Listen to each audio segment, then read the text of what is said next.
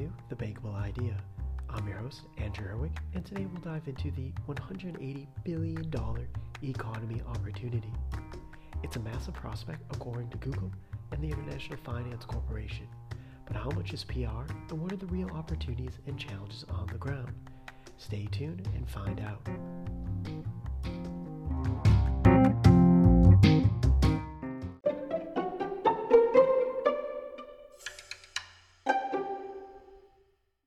The report. The Economy Africa 2020 report goes into detail on the great potential of Africa's internet economy, looking at promising tech entrepreneurs driving innovation and the growing tech talent across the continent.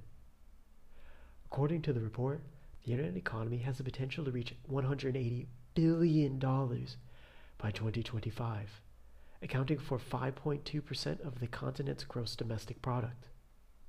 By 2050, the projected potential contribution could reach $712 billion, which is 8.5% of the continent's entire GDP.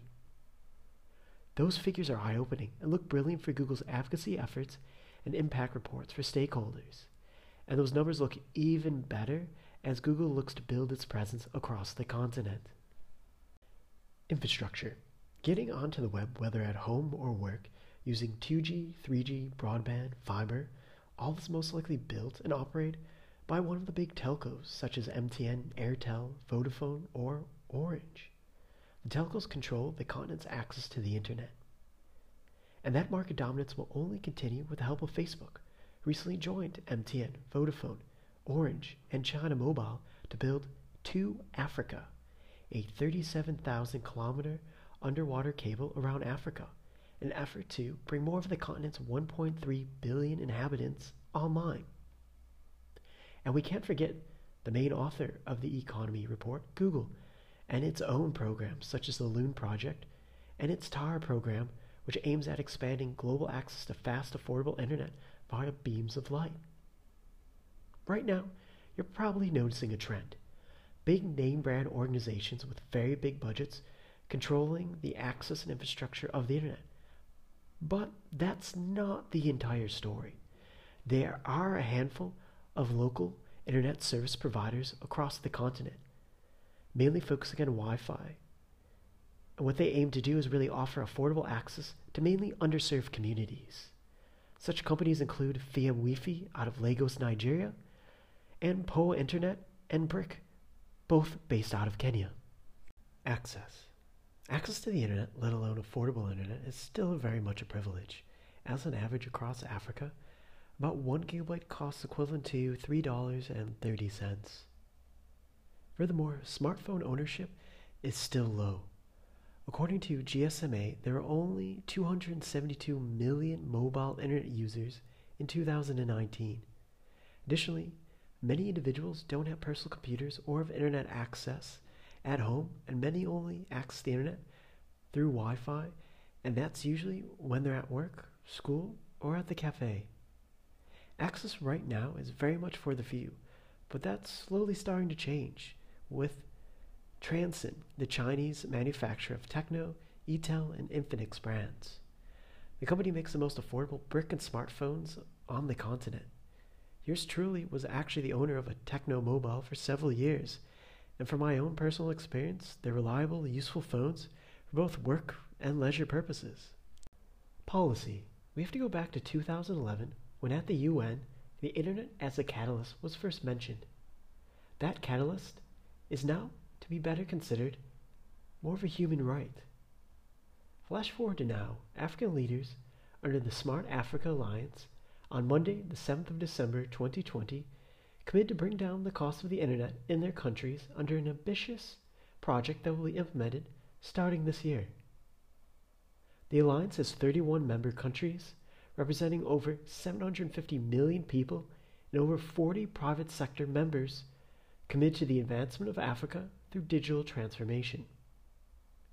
The decision by the alliance to slash internet costs by half is one of a series of decisions announced during their latest virtual board meeting. 4 other blueprints were developed in 2020, which includes the Digital Identity Blueprint for Africa, championed by Benin, and the African Blueprint for the Development of ICT Startups and Innovation Ecosystem, spearheaded by the Republic of Tunisia. Other blueprints are Smart Broadband 2025, led by Senegal, and the Smart Villages Blueprint, led by Niger. That's a lot of different blueprints by various countries, but overall it's positive to see the support behind connecting citizens to the internet. But politicians can only talk and provide policy incentives to telcos and big tech companies. But what about small local startups? How can they become involved? Also, before I move on to the next section, recognition also needs to be made to the work done by i4Policy, which is spearheading the development of startup acts across Africa, of which internet accessibility is intertwined with. A quick comment on the public sector. In terms of technological innovation in our history, the internet and iPhone actually came about because of public funding, as the private sector didn't have the will or capability to cover research and development. Which makes me wonder, how can African governments provide funding rather than just rhetoric and enthusiasm? Sector by sector. E-commerce. COVID-19 sped up the adoption of online selling, but even as more businesses went online, their bottom lines weren't transformed. In many cases, sales only covered 10 to 15% of total sales. Based on those numbers, that doesn't even cover the basic cost to keep a business running. And it's a massive challenge to get MSMEs online, and then they don't see meaningful results. In this case, seeing is believing, and they're not believing. From the storefront side, we're now starting to see fintechs such as Flutterwave and Paystack move beyond payments and into e-commerce. This can definitely be seen as a positive step, but hopefully one that reflects affordability and showcases better understanding of African sellers and consumers. Telemedicine. Countless startups and legacy institutions across the continent pivoted to offering telemedicine solutions, and rightfully so due to COVID-19. However, telemedicine caters only to a small minority. According to a July 2020 article in the Mail and Guardian entitled Challenges and Opportunities for Telemedicine in Africa, it was reported in Nigeria the cost of a virtual consultation ranges anywhere from $6 to $24 per session. In a country where 40% of the population lives below the poverty line, that makes telemedicine services inaccessible to the lower class. Additional challenges for telehealth beyond slow internet speeds, which will hopefully be fixed sooner rather than later, are stable, consistent electricity, and mobile phone network coverage. More so, African countries have some of the slowest internet speeds in the world. COVID-19 accelerated the rate of adoption for EdTech. As schools and universities shuttered, alternative methods of learning and teaching had to be deployed, or used to a greater extent. As we all know or can imagine, ensuring access to educational materials to our future leaders became paramount in order not to exacerbate the already existing inequality in education. Despite the growing need and popularity of EdTech solutions, there are more challenges than access to reliable, strong internet. EdTech struggles as it's heavily dependent on data and or devices. Not to mention, EdTech startups receive a small percentage of the investment received on the continent. This could partly be because of the income level of users and lack of speed and return rate.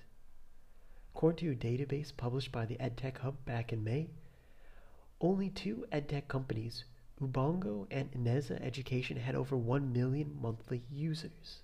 That's right, only two. The products assembled in the database mentioned had a combined total of just 19 million regular users, compared to at least 450 million children age 14 or younger that live on the continent. The vast majority, 17 million of these users, were viewers of a TV show produced by Ubongo. For EdTech, a lot more needs to be solved than what telcos and tech giants are willing to offer right now. Just a fad. Coronavirus accelerated our professional and personal lives to be more online. However, once government and health restrictions are lifted, things could very much go back to the way they were. That e-commerce is a nice to have and not a go-to for businesses and consumers. That internet as a human right was just a fad of 2020 in the halls of government, and next year it'll be something else.